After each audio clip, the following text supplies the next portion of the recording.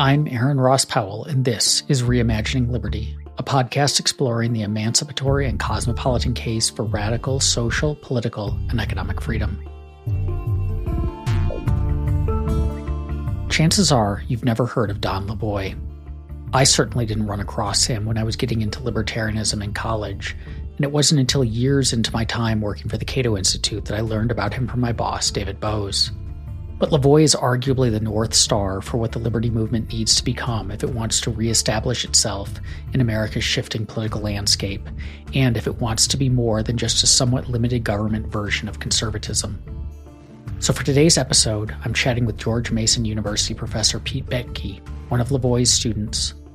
We discuss Lavoie's scholarship, his updating of Hayek's knowledge problem argument against economic planning, the problems of socialist calculation, and how to build a case for radical liberty within a politically left framework.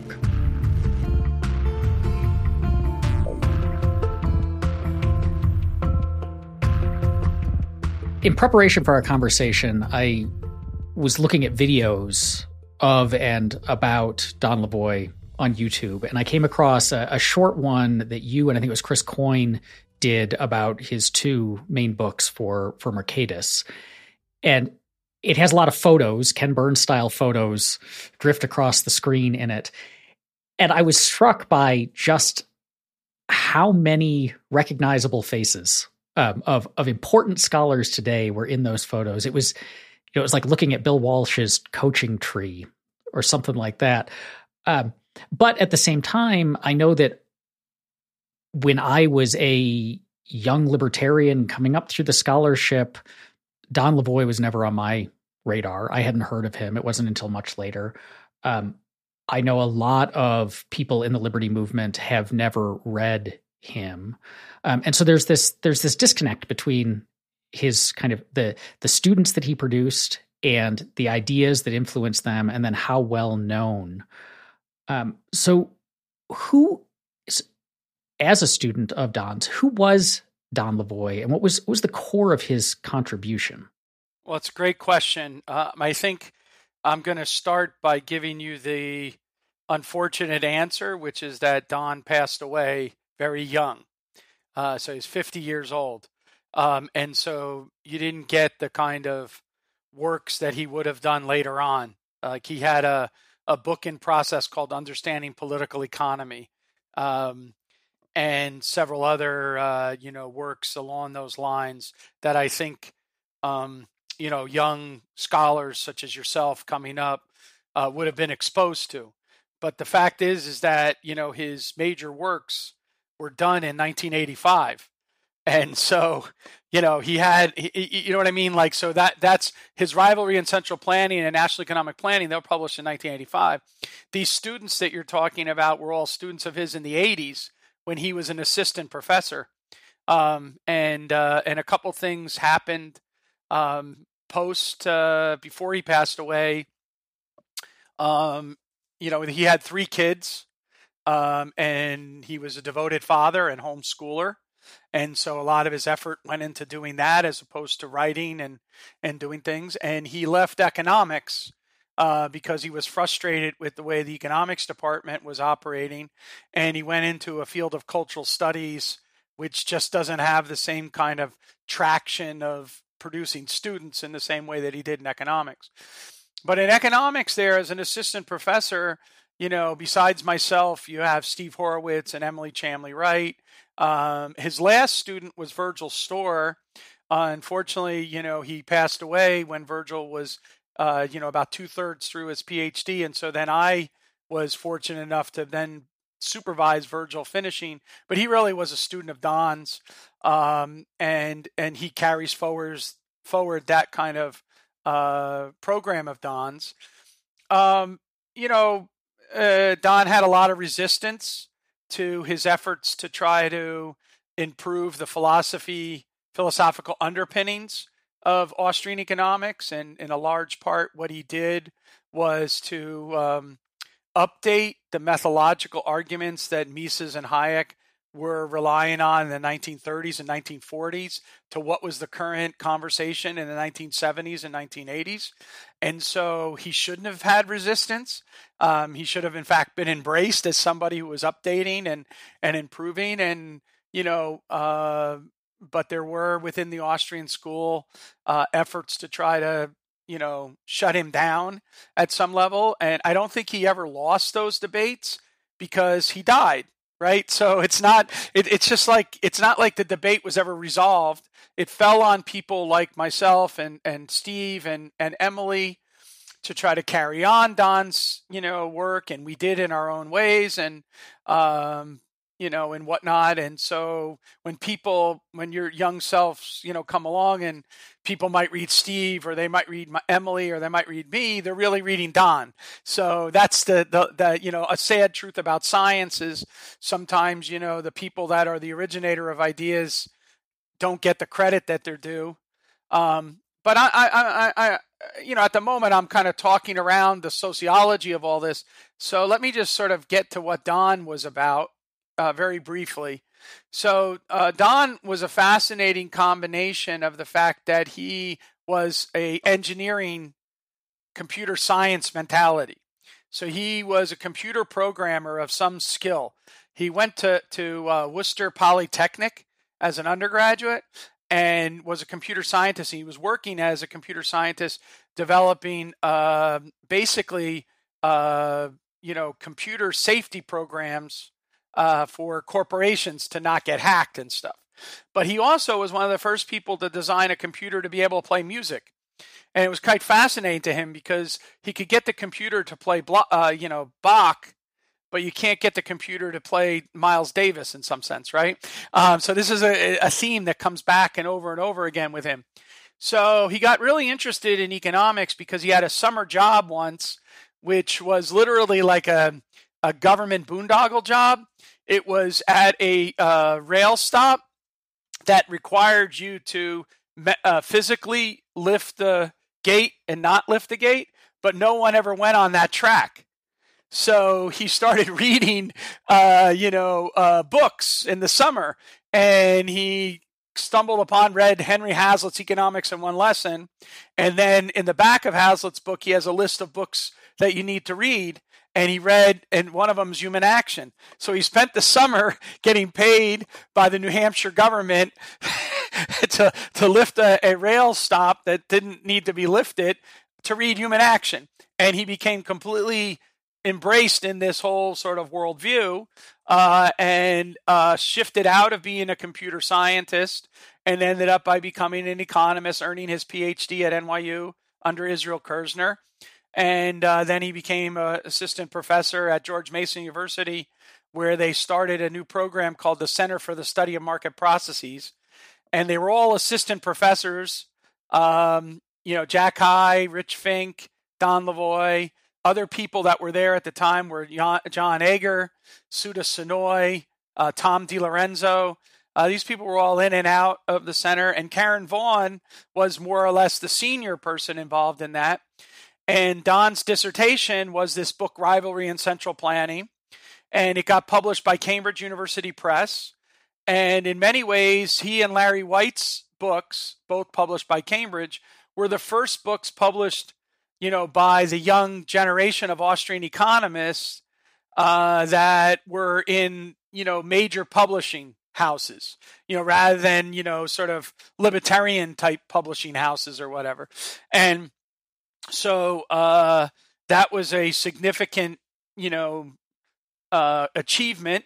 And then Lavoie got tremendous reviews, from major people in the field that recognized that he had done, serious, scholarship on these issues. And he basically reset the debate. Now, he was fortunate in that the world confirmed his theories, right? Because by 1985, when he published it, we're already starting perestroika in Russia. We already had several years of the solidarity movement in Poland, and so there's reforms in Hungary.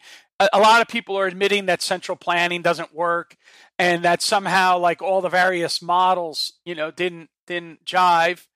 And Don was right there to do that. And then, the life cycle of a book like that means that, by 1989, his book is still fresh.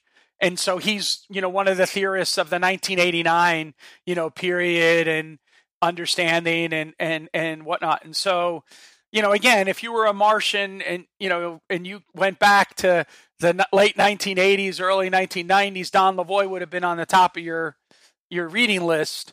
But by the time, a decade later, Don's not, on the top of the reading list. The issues have changed.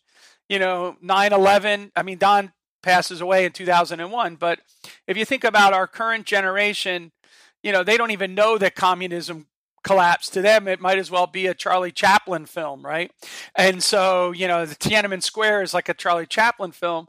But what they have in their mind is 9/11, the global financial crisis, the Occupy movement, the problems of militarization of police, all these things. Now, I'll shut up after this, but one of the things that's so fascinating to me is in Lavoie's book, National Economic Planning, if you read it closely, he actually is critical of this militarization. He gives us an alternative vision of what a libertarian society would look like. That's the last chapter of the book.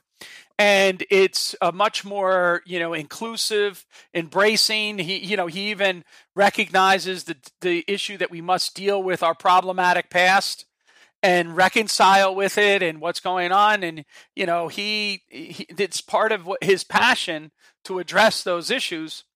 And so I think he's as relevant today as he ever was.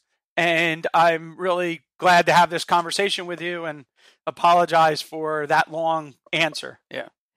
As a little bit of intellectual background on just the scholarship that he was involved with, he's participating in or extending the socialist calculation debate, which had happened earlier. Can you, for listeners who might not know what that is, can you?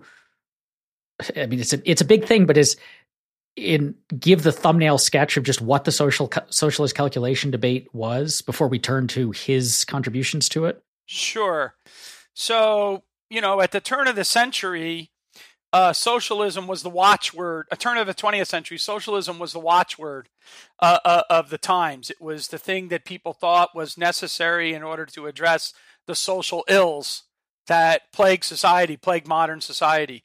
Which are, from anything from, unemployment to, poverty and health and housing and, working conditions and all of that. And so we're going to address those education. We're going to address those social ills.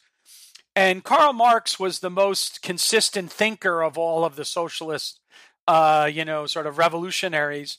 And his revolutionary idea was that you can only overcome the exploitation that exists in the system through transcending the system by getting rid of the alienating ability of mankind.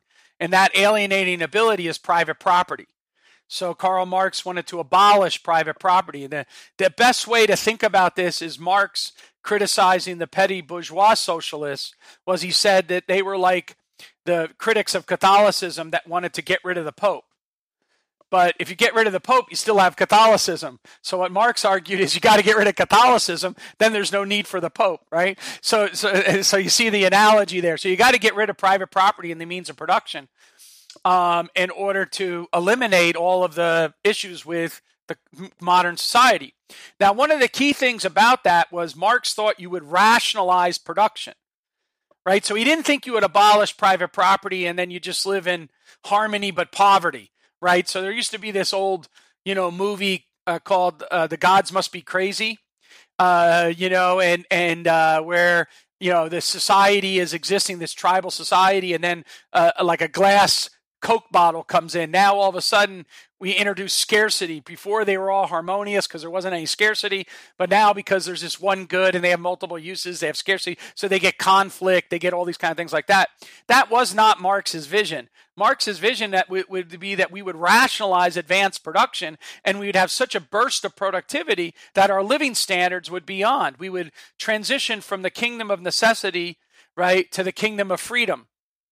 So, that's a key thing. Rationalization of production is necessary for the harmony of the interests, right? So you have to have this burst of productivity in order to get the harmony, which is, what the transcendence is supposed to deliver. So into that came economists, right? So, okay, and the most harsh critic of this is Mises, who focused on this issue of the means ends. And so can the abolition of private property, a means, achieve the goal of rationalizing production? And Mises argued that without private property, you can't engage in rational economic calculation. If you can't engage in rational economic calculation, you're not going to be able to rationalize advanced production. Okay? So that's, in a nutshell, the idea. Now, in a more breakdown way for your listeners, one way to think about this is just when you're in a Econ 101 class or an Econ finance class and someone tells you to do a present value calculation.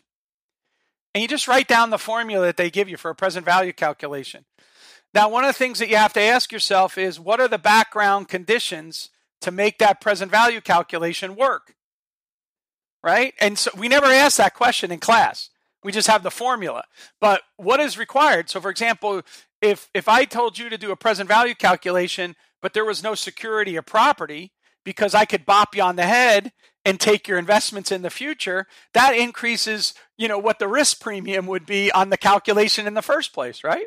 If I tell you that there's soft budget constraints, meaning that you can privatize your profits but socialize your losses, well, that's going to change your calculation, right? If I tell you that, the monetary unit is shifting around, that's going to change, the way you have to do this. So just think about, you need to have property, right? Fiscal, responsibility, and monetary, soundness, in just a simple way of thinking about this, to do these calculations. And so to a large extent, Mises was saying, look, in order to engage in these calculations, you need these background institutions that you're calling for the abolition of. And when you abolish them, you leave it just be so many steps in the dark, which means there's no way you can get the rationalization thing. So that sets off this huge debate that takes place for the next 50, 60 years, in which it waxes and wanes. And Hayek jumps in.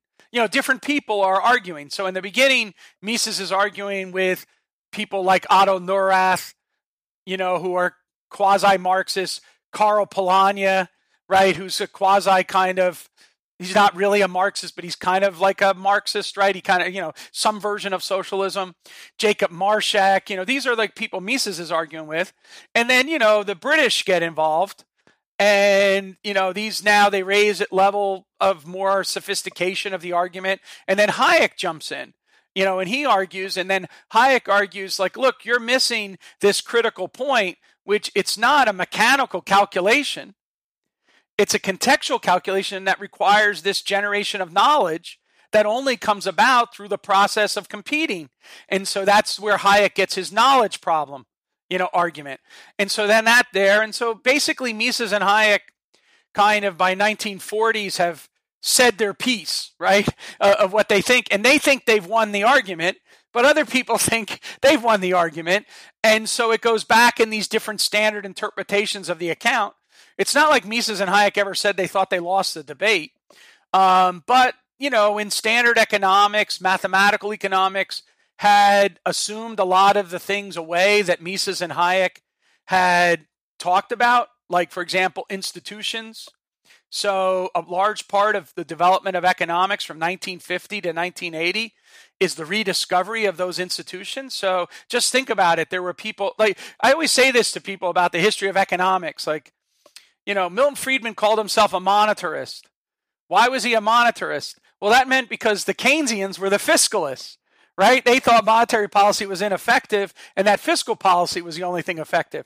So it makes sense that Friedman is a monetarist because he's arguing the opposite position. Well, if you think about various things that all make up modern economics, like, for example, Armin Alchian and Harold Demsetz rediscovering the importance of property rights. Why did we have to rediscover the importance of property rights, right? I mean, Aristotle criticized Plato, right? So, like, why do we need, because economics had pushed property rights to the side. But what's the kernel of Mises's argument? you need to have private property rights in order to have prices to be able to do the calculations. So a lot of the post-1950 era is all about rediscovering things that the Austrians had already been highlighting. Now, here's the issue that I want to sort of get across, because it relates to Lavoie, is that what Hayek did was in the 1940s, he moved in two separate directions because of the way this debate was unfolding. One was he went into the philosophy of science, and that's his Counter-Revolution of Science book. And that's his attempt to try to correct the way that people think about the way you should do social sciences. And that goes from, Counter-Revolution to his books like Studies in Philosophy, Politics, and Economics, to his Nobel lecture, The Pretense of Knowledge, which is all about that. On the other hand, he goes in an institutional direction. So he writes in The Road to Serfdom about the relationship between democracy and planning. Then he writes The Constitution of Liberty, which is about the rule of law. Then he writes Law, Legislation, and Liberty, which is about the power of the law versus legislation, which is privileges. And then he finally ends with The Fatal Conceit, which is about a philosophical anthropology of man. Like, where do we get these mores and norms and through our evolutionary process? So he never left economics. That's the misnomer, right? The technical economist Hayek, who writes about money and business cycles, writes about capital theory, writes about the price system and the calculation. He never leaves economics, but what he does is he goes off in the direction of either justifying why it is that economists are blind to these points that he and Mises were raising. That's the philosophy point. And then he goes, so one of the things that you're missing is these institutions. And so we need to recapture these institutions, meaning the relationship between democracy and the rule of law and liberalism, and ultimately law, legislation, and liberty. And so he's like the first new institutional economist in that regard. So Lavoie in the 80s picks up on all of this, and he stresses the institutional context point and the calculation argument, but he also sees that people are still not getting the point. So that's why he's forced to go into philosophy of science. Why are you economists still blind to these very elementary points about property, prices, and profit and loss?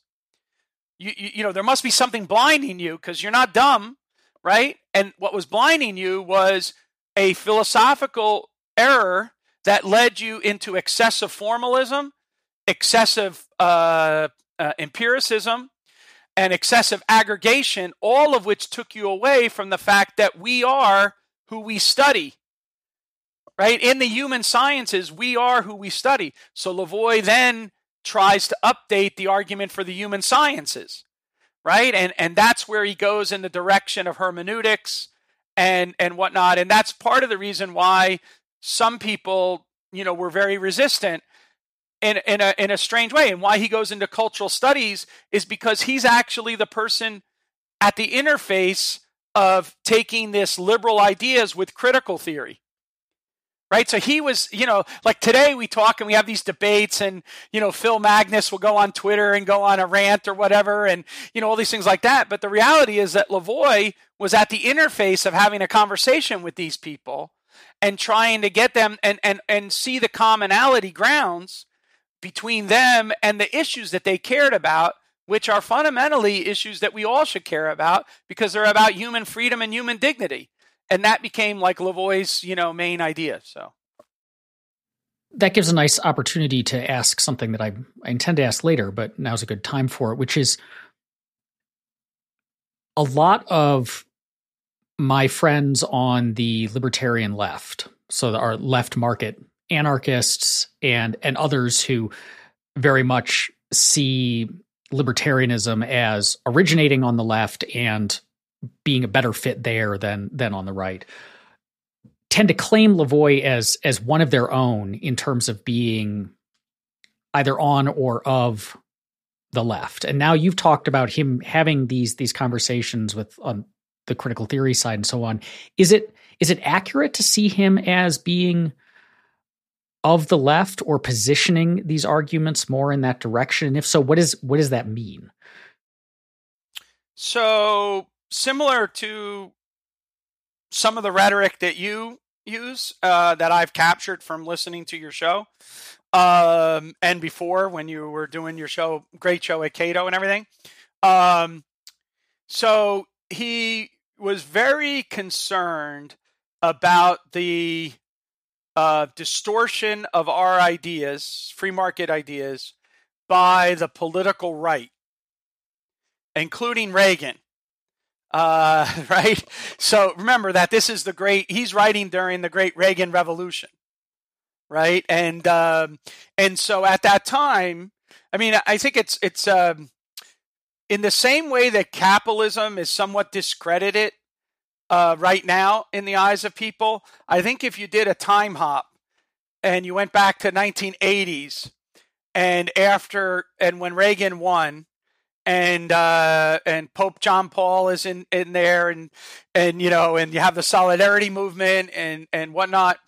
The left was in disarray in the mid 1980s, and the right was claiming basically the banner of free markets, and Lavoie was a radical free market person, and so he was very concerned that the compromises of politics would discredit sort of the free market reforms that could be possible. And one of the things he cared most about was militarization.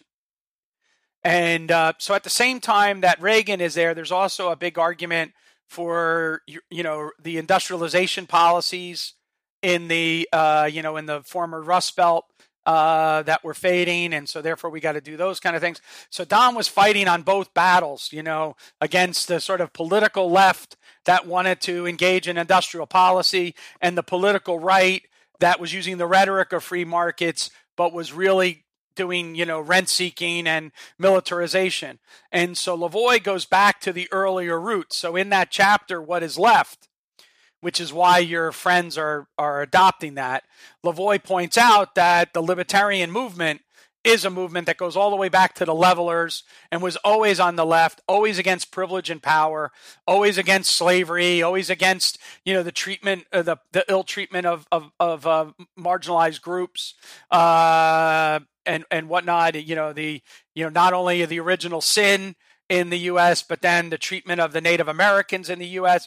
You know, he goes after all of those kind of things before that was even, you know, something that a lot of libertarians talked about or whatever. Don's doing that.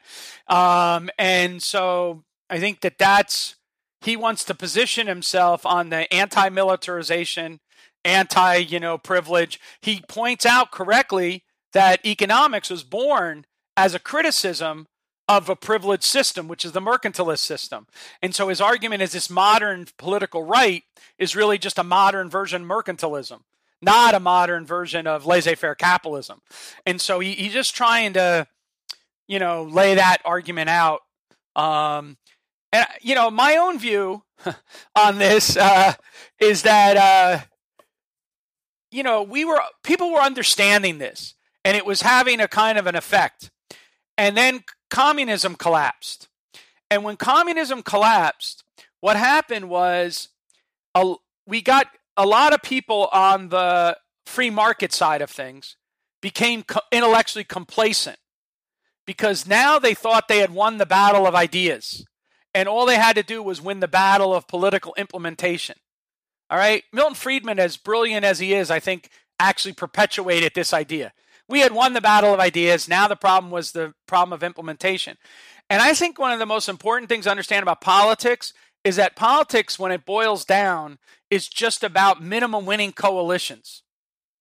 It's just trying to find minimum winning coalitions. And it's the reason why you end up by making strange bedfellows, because you have to have two to defeat the one in politics.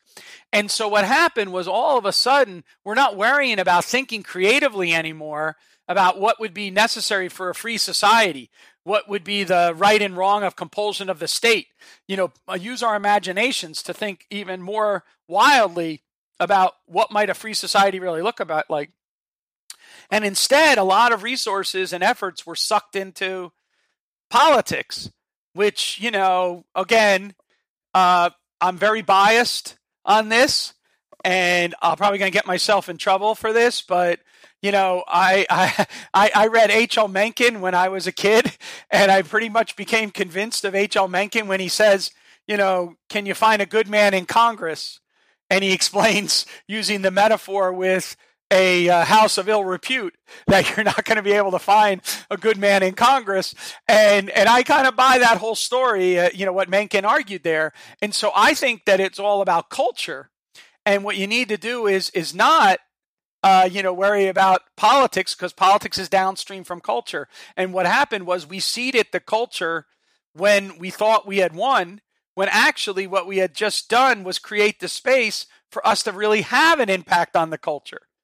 And we failed in that. And as a result, we're in a situation that we're in now. That's my history of modern libertarianism, is that we screwed up and we missed one of the greatest opportunities we ever could have had, which is the global collapse of communism and the global collapse of development planning. You have to put the two things together, because what happened was everyone recognized that all these efforts to try to orchestrate planning was actually harming the very people that they were trying to help. They weren't alleviating poverty, right? And so we needed to open up the space, and we had that space to really make a significant contribution. And, we kind of threw it away because we didn't focus on creatively enough about the free society. And I think all our organizations did that. It's not just like one, they just stopped doing what they were doing prior, and they did something else. And that includes, not just Heritage, which, now is completely off the rails, but, Cato, Fink at Citizens for a Sound Economy, everything just became about how can I get, this legislative assistant to try to help push this policy with their member, and, blah, blah, blah. And we win on a small margin. And you end up by getting someone like a Paul Ryan, who at one time was very principled libertarian, become just an everyday politician, ordinary politician in DC.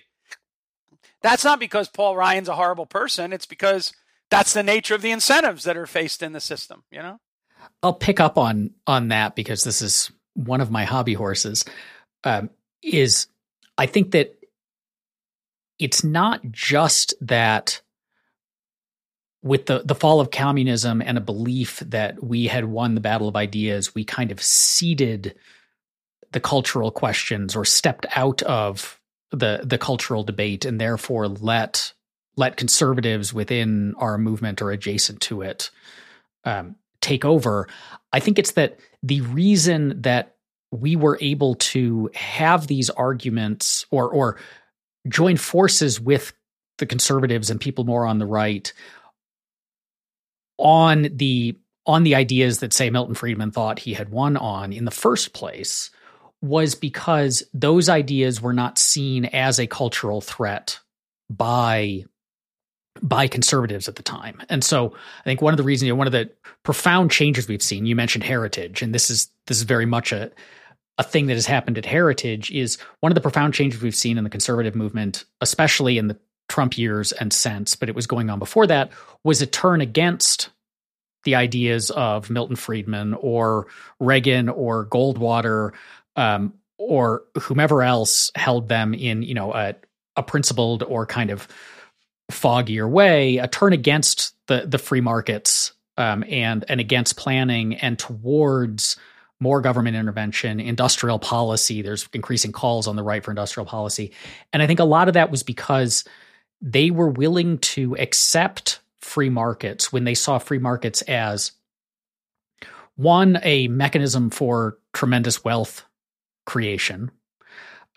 Two, I think there was always we like them because they upset the left angle to it, or they're the antithesis of communism and we don't like the commies, and three, because markets they didn't see markets as leading to a culture that was in tension with conservative cultural preferences.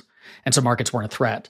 And now a lot of the calls that you're seeing are, so DeSantis cracking down on Disney and that kind of stuff is because the cultural dynamism that markets unleash has meant that the culture has shifted away from traditional conservative preferences and ways of living. And so now markets are, even if they produce wealth, they're doing damage, and we're going to turn against them. And so I think it's that what we needed to be doing, we, the liberty movement, needed to be doing all those years, was saying the cultural changes unleashed by markets are also good and also something to be embraced and to be celebrated. And that dynamism is really important, because I think that would have clarified the distinctions between us and the conservatives much earlier.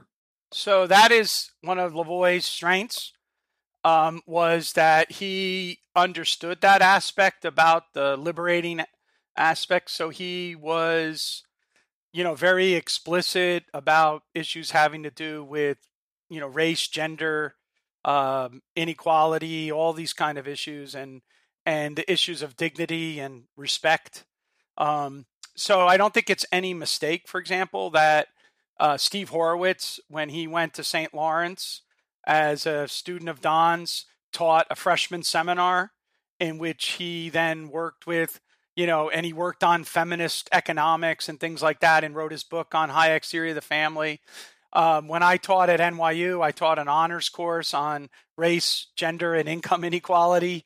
And, it wasn't just Charles Murray and, right. I mean, it was actually reading all the other side and discussing and debating like what they had to offer and these kind of questions like that.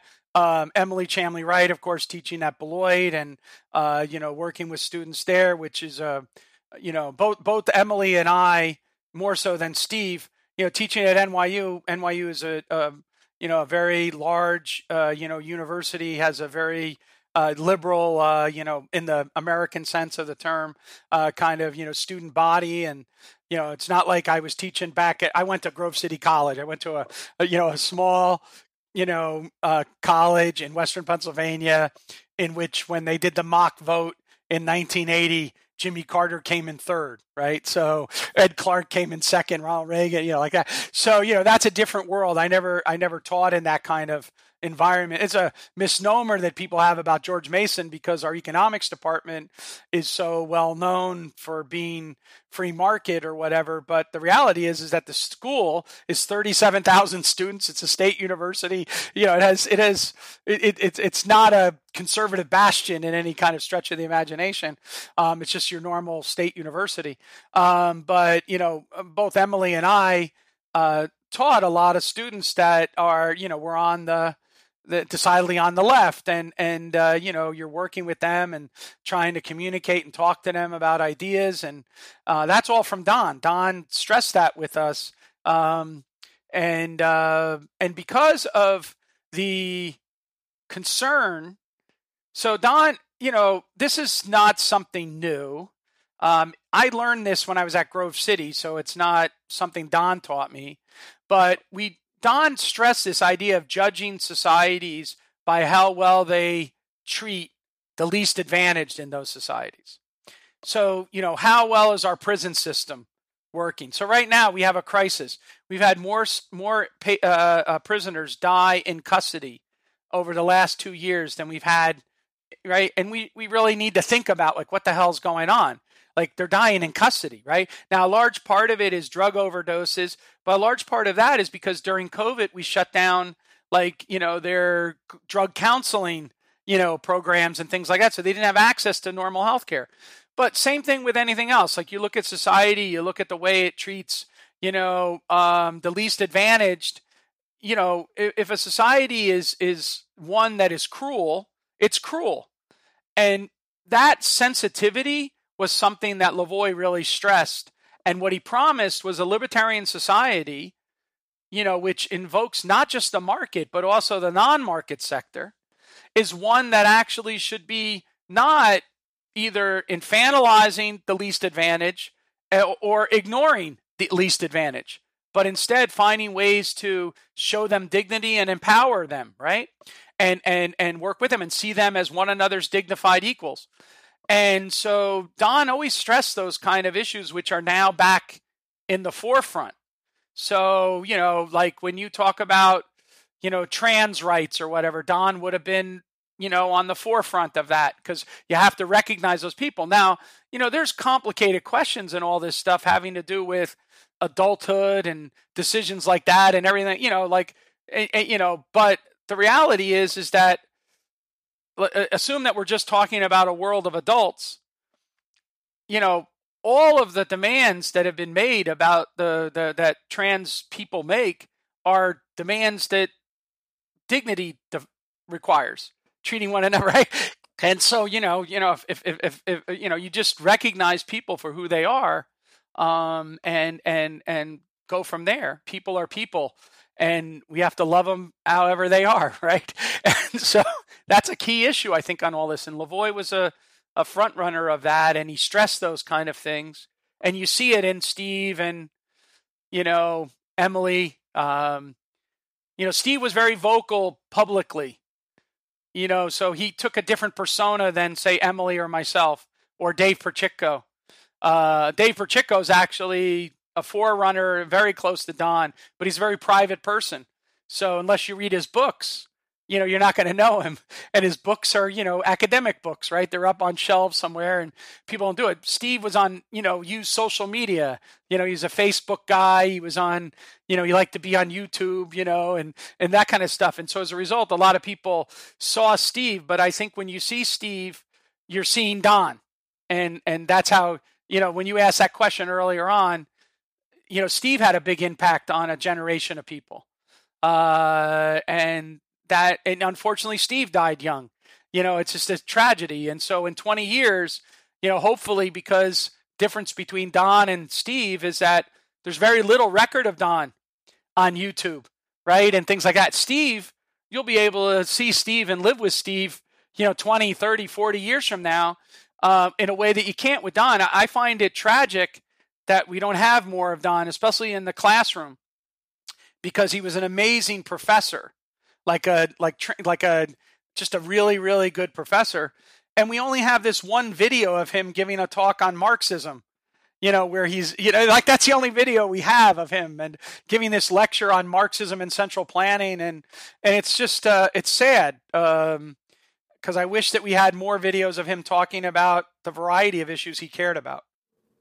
I want to pivot a bit because my friend Josh Amons suggested that I ask you about this, and in the context of Don Lavoie. And then I think just yesterday you tweeted out a paper you co-authored on it, which is the issue of techno-socialism and this question of, because part of the problem that the knowledge problem identifies is the planners can't know enough to plan well.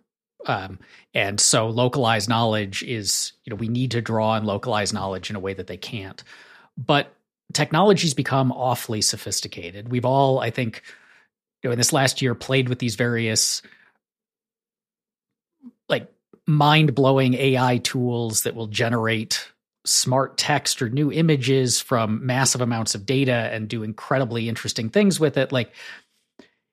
Is it the case that maybe Mises and Hayek and Lavoie won the socialist calculation debate because in 1985 computers kind of sucked, but they don't anymore, or they're getting the direction where they don't, and where therefore planning becomes more not just feasible but potentially desirable because they can be smarter than even our localized knowledge?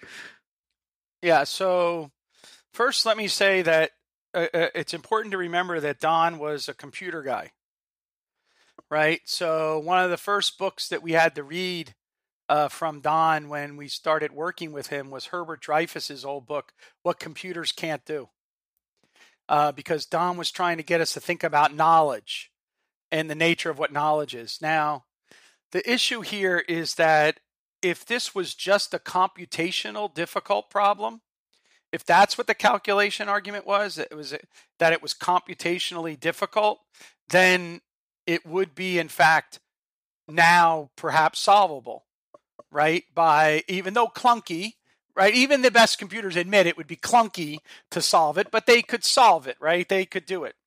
But Lavoie's argument is that, look, and this is before even this modern literature does this stuff. He has a paper in 1986 that in the paper that you reference, we cite, that I would recommend your readers to look at, in which he talks about these issues having to do with computers and everything like that. But let me sort of give a little bit of background on some of this stuff. So one of the first things is John Searle's Chinese room test, right? Which is an argument about whether or not AI can actually simulate human knowledge. And the idea is the Chinese room test is that, imagine you have this box, and inside the box you have an individual that knows all the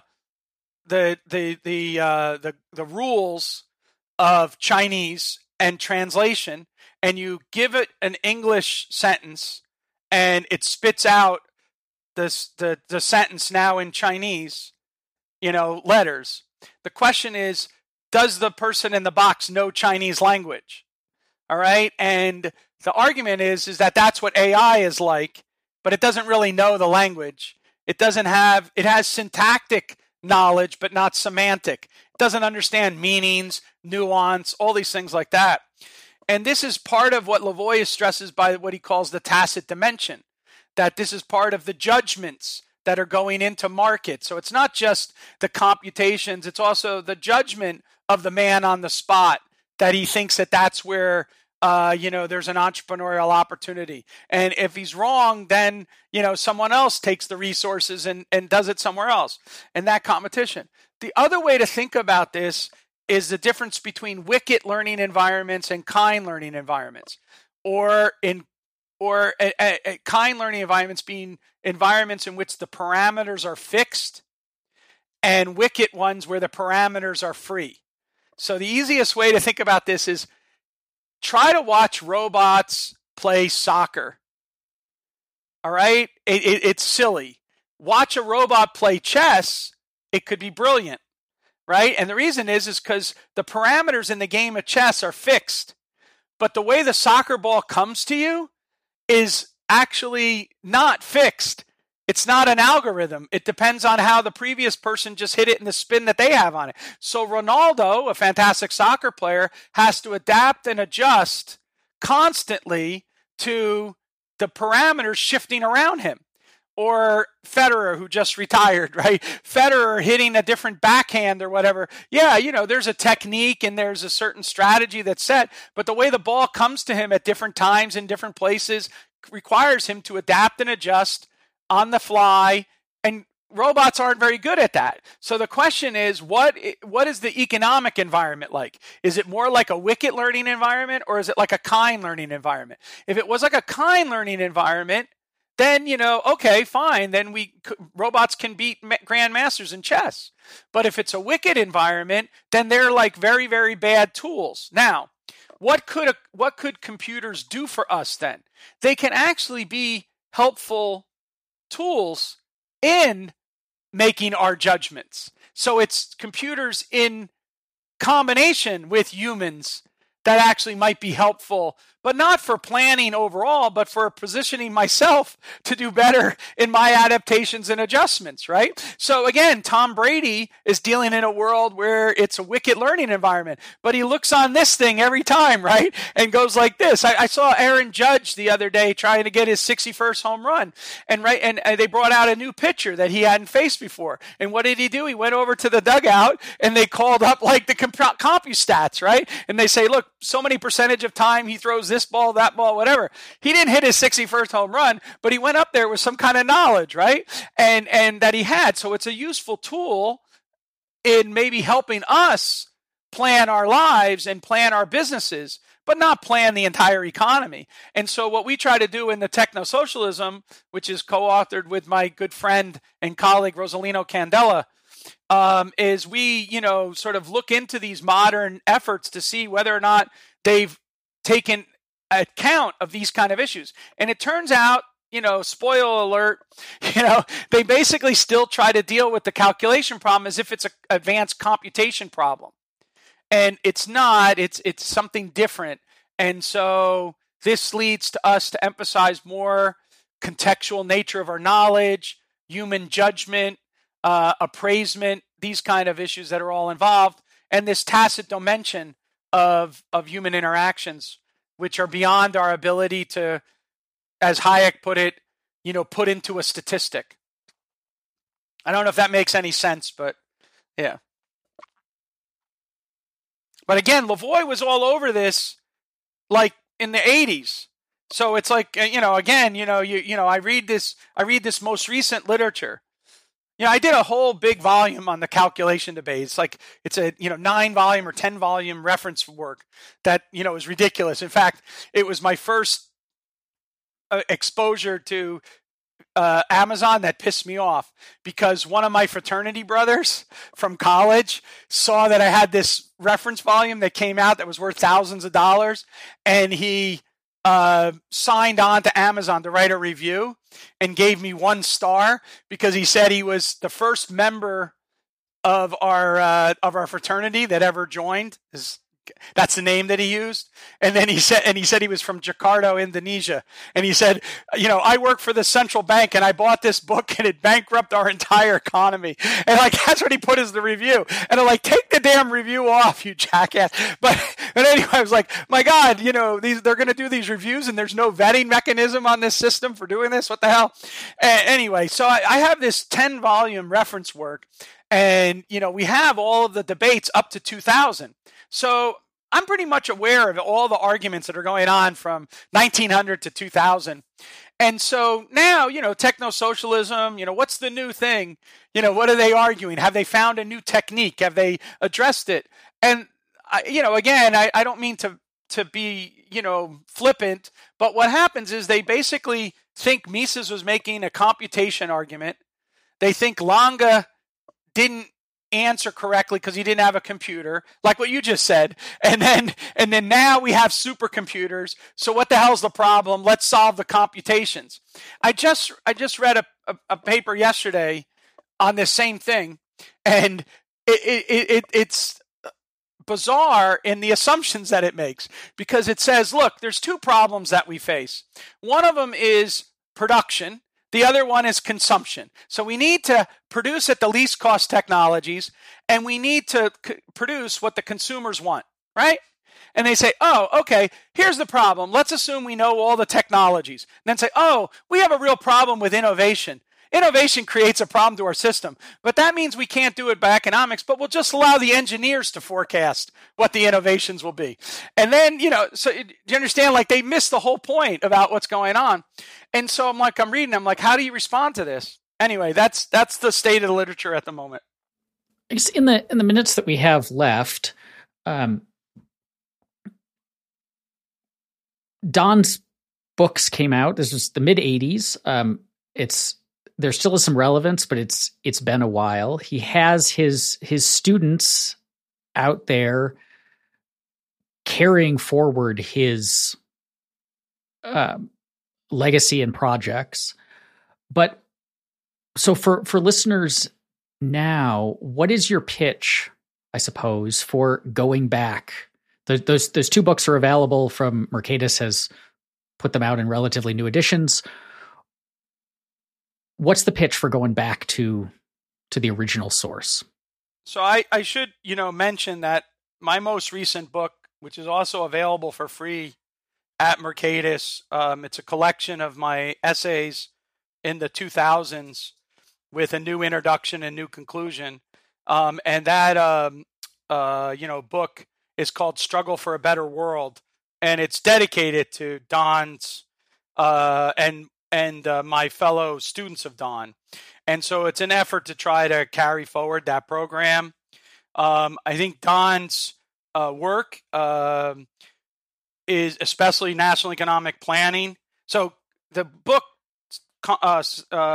Rivalry and Central Planning, is a very subtle and technically sophisticated work, which is really for economists.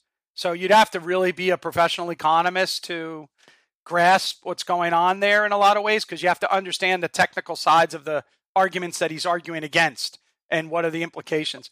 But National Economic Planning is a much broader book, and it deals with a much broader kind of set of more popular criticisms of markets.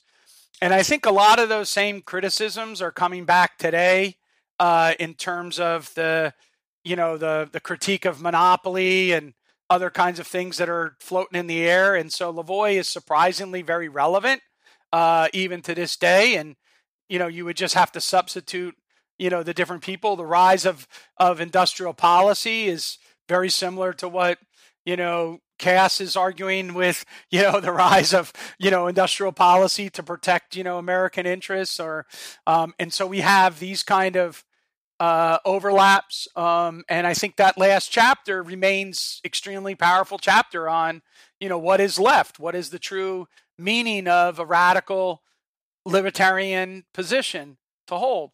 But I think that Lavoie ends again with questions for us. And so, the true scientific attitude is really laid out by Feynman when he says that you should never worry about questions that you cannot answer, but always worry about people who offer answers that can't be questioned. And so, Lavoie ends giving us new questions to think about. And therefore, we can go forward with the arguments. And I think that, again, Emily's work that she's doing right now on the four corners of liberalism, that's very much a Lavoie project.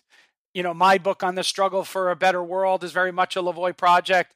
Steve's work, especially if you listen to him talk in that very last interview when he won the Julian Simon Award and the way that he thinks about things. I mean, think about that. He was just like Don, stricken with cancer and yet still optimistic that science might find an answer and kept on that going and all that. One of my most intimate conversations with Don was after 9/11. So he dies in November of that year. And so he's very ill, but we sat in my office and closed the door and talked because he's worried about the future of his kids. It's the first time I've ever seen Don pessimistic. Never was a pessimist. He always thought that liberty would win out. But he was pessimistic because he thought this would bring rise to the militaristic state and, and the surveillance state, and that would threaten our liberties. And, he was right? I mean, and so, I think that there's so much work for us to do. And if we could just attract the best and the brightest to think about what a true radical libertarian society would look like, and start from the basic idea that we are one another's dignified equals, and just work out from that. I think that is an amazing project that Don had, and so I think it should attract the best and the brightest among us.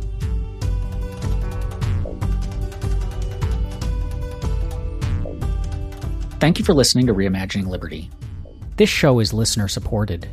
If you'd like to become a member, gain access to our Discord community, and listen to every new episode 2 weeks before its public release, look for the link in the show notes or head to reimaginingliberty.com/subscribe.